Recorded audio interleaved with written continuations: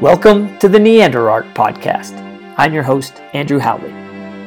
From the caves and rock shelters of Europe and the Near East, new evidence is emerging that the ancient people we now know as Neanderthals did not simply scrape by and live in a delicate balance between ape and man, but surrounded themselves with creations of art and culture that we used to think were the exclusive domain of modern humans. Join us in conversation with the experts who are making these discoveries and revolutionizing our ideas about the world of NeanderArt.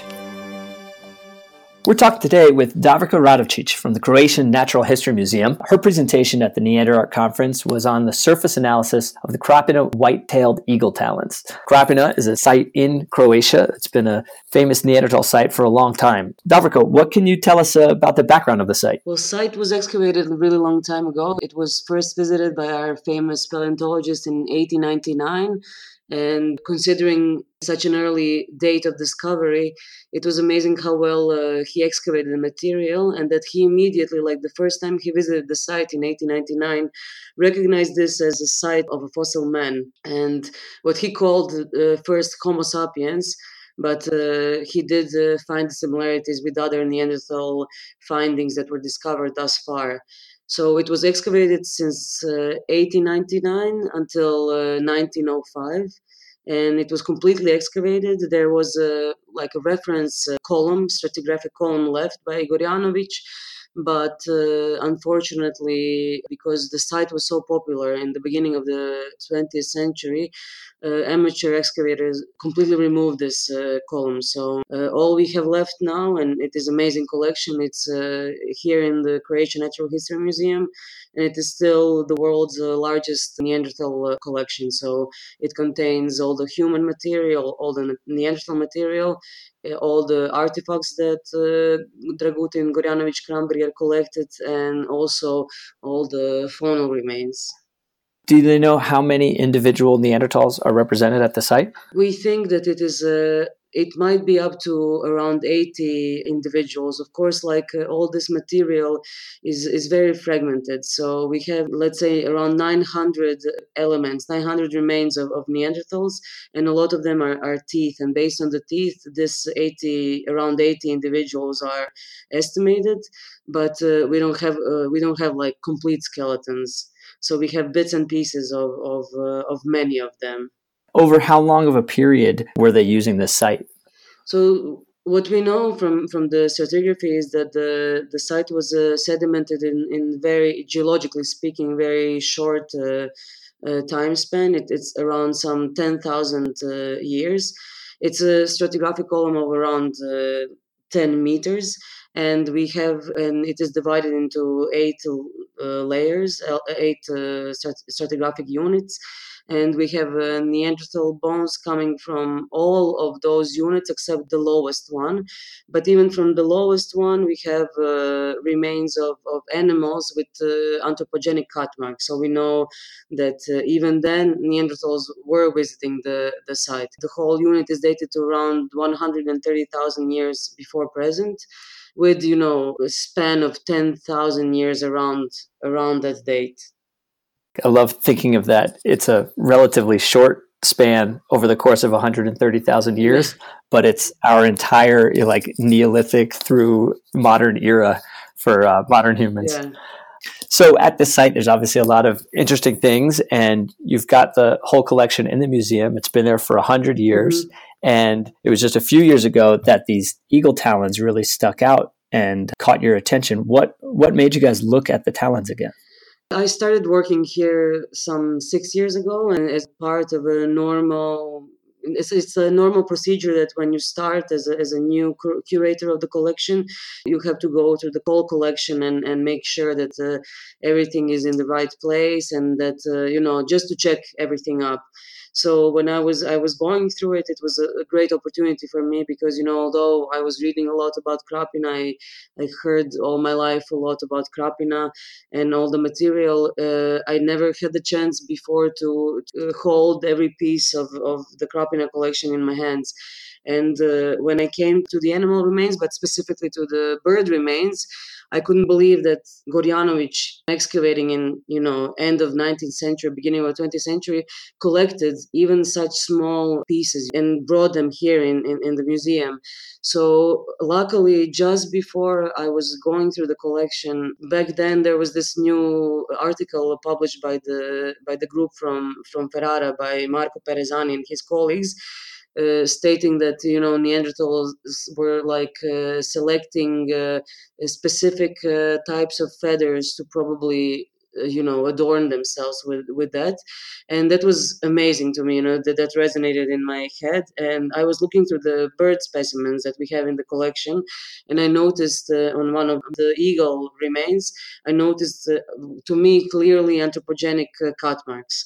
And I couldn't believe, and it is different to say Fumane, the site where Marco Perezani found this selection of feathers, is a site that is 80,000 years younger than Krapina. So, I called my colleagues and we looked through all the eagle remains, and it turned out that, there were 8 talons also there, and they show some kind of anthropogenic modifications on them. So it was amazing to realize that for some reason they probably did collect this and that did use this. And you could tell that they used them, as you said, because of the anthropogenic cut marks. So that's kind of the telltale slices that a stone tool would make in removing the flesh from the bone or releasing a tendon or something.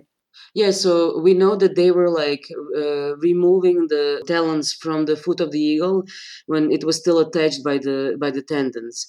But also the talons show some kind of use wear on them, so, some kind of polishing, and probably from the wearing them together somehow. And we think that this is the reason why we can say that they were carrying them around some sort of adornment of a type. And so now some of these smaller clues that you're finding through the microscopes are seeming to back up this idea that the talons were kept together or bound somehow as some kind of ornament. What are those clues that you're finding? So after we published our original paper on the talons, we noticed afterwards, and we were also inspired by discussing this with the colleagues. We actually looked even more closely at the talons, and we within one of the cut marks we actually found under some kind of film, that is preserving. We found a little fiber that was within the cut mark preserved. And we managed to analyze it non-destructively. It was done by our colleagues in Trieste at the synchrotron facility using this infrared beam. And they said that it's a collagen fiber. They know that it's an old fiber because helix is showing some kind of decay. So that shows that this fiber is old. So because it is within the cut mark, this can indicate some kind of way of binding of these together. And also we noticed some kind of traces of minerals, of colors actually. So we noticed traces of black and red, and we also analyzed it in synchrotron facility. And for the red stain, it is ochre. And the other black stains are manganese. So we are still careful about saying this too strongly. There is ochre and there is manganese. When we have ochre and manganese used by modern humans, we immediately, think, okay, this is some kind of evidence of symbolic behavior. And so, but the thing is that ochre and manganese can occur on these kind of in these kind of sediments naturally. So this is one more step we need to do in the future. We still need to analyze completely the talons in a way that is very complicated to do, but we will find a way. But just to prove that this was done, that this pigment, that these colors were put there on these talons intentionally. This is still in progress. So not only do we see that the talons themselves were being carefully selected and then used for something, kept together and worn in some way, showing the polishing that you see over the years, but that they were not just by themselves, that they were bound with something. That alone shows, a more elaborate use of materials than I think we have too much other evidence for with the Neanderthals. Do we see them using, like sinews or tendons or leather to bind other objects to make kind of complex tools? Yeah, so we know from the work done at other Neanderthal sites and experimental work that they had the knowledge of very complex technology. So some kind of binding technology, some kind of gluing or hefting stone tools into some kind of wooden spears, or some kind of tools like that. So we know that they were knowledgeable about making things, but we think for now that this shows that they were using this kind of knowledge also to do something that didn't have only function to survive. So I think that this adds a different perspective and a different kind of reconstruction of the complexity of their life. How do you think that these discoveries with the use of the talons fits into the overall picture that we're seeing of Neanderthal art and culture that's been emerging over the last few years? But I mean, it has been really a few very exciting years for Neanderthals. So I think within last 10 years, I think there has been a lot of new evidence, amassing evidence that really point to completely complex behavior of Neanderthals, and this goes from hunting, what kind of game they were hunting. We know now that they were like selecting different kind of plant sources for their diet. They knew how to use medicinal plants.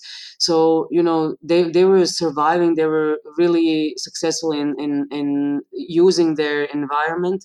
But especially regarding culture and art, this last few years, and especially with the new dates for the association of the cave paintings with Neanderthals, it has been really exciting times for appreciation of Neanderthal complexity, I think.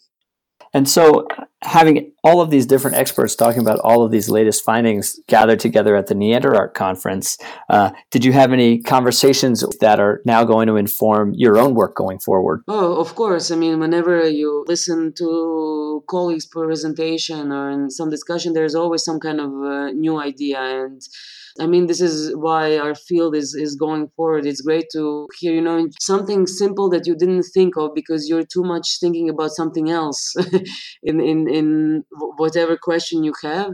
It really opens your eyes. So I really appreciated the presentation of Kathy. Kathy did her work on a group in Ethiopia that lives in the highlands, and they regard stone tools as almost as a living being. So when they procure like raw material for stone tools, they refer to this raw material as fetus, and then when they are done using the stone tool, they actually bury them. So they regard stone tools as living beings. But what is very interesting to me is that specific families within this group, they're actually always using specific colors of tools, so they can recognize which tool were produced by their family based on the color. I don't usually work with stone tools, but we have a lot in our collection, and there is something about the color, but we never asked the questions about this before. So this presentation makes me want to go to our tool collection and look whether there is some kind of a selection in colors.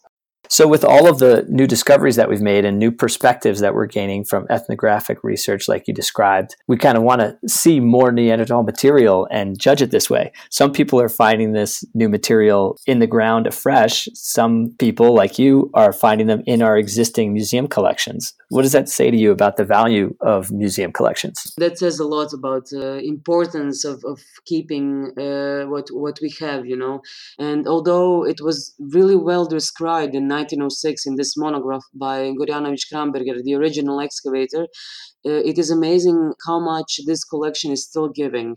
So this is something that we need to learn, and a good message, why museums are important, why keeping collections are important, because they're still answering new questions that we have in our field, and they're like showing us a lot about behavior and past life of Neanderthals. With every new discovery, we revisit this collection. So it's really invaluable. Well, it's also invaluable for us to get to talk to people like you doing such interesting work. Thanks so much, Dalrika, for joining us today, and good luck with the rest of your research, and thanks for being part of the NeanderArt Conference. Thank you. The conversations featured on the NeanderArt podcast stem from the presentations and ideas shared at the inaugural NeanderArt Conference held at the campus Luigi Einaudi at the University of Turin in Italy. The conference was organized by SESMAP with the scientific partnership of the International Union of Prehistoric and Protohistoric Sciences and the International Federation of Rock Art Organizations.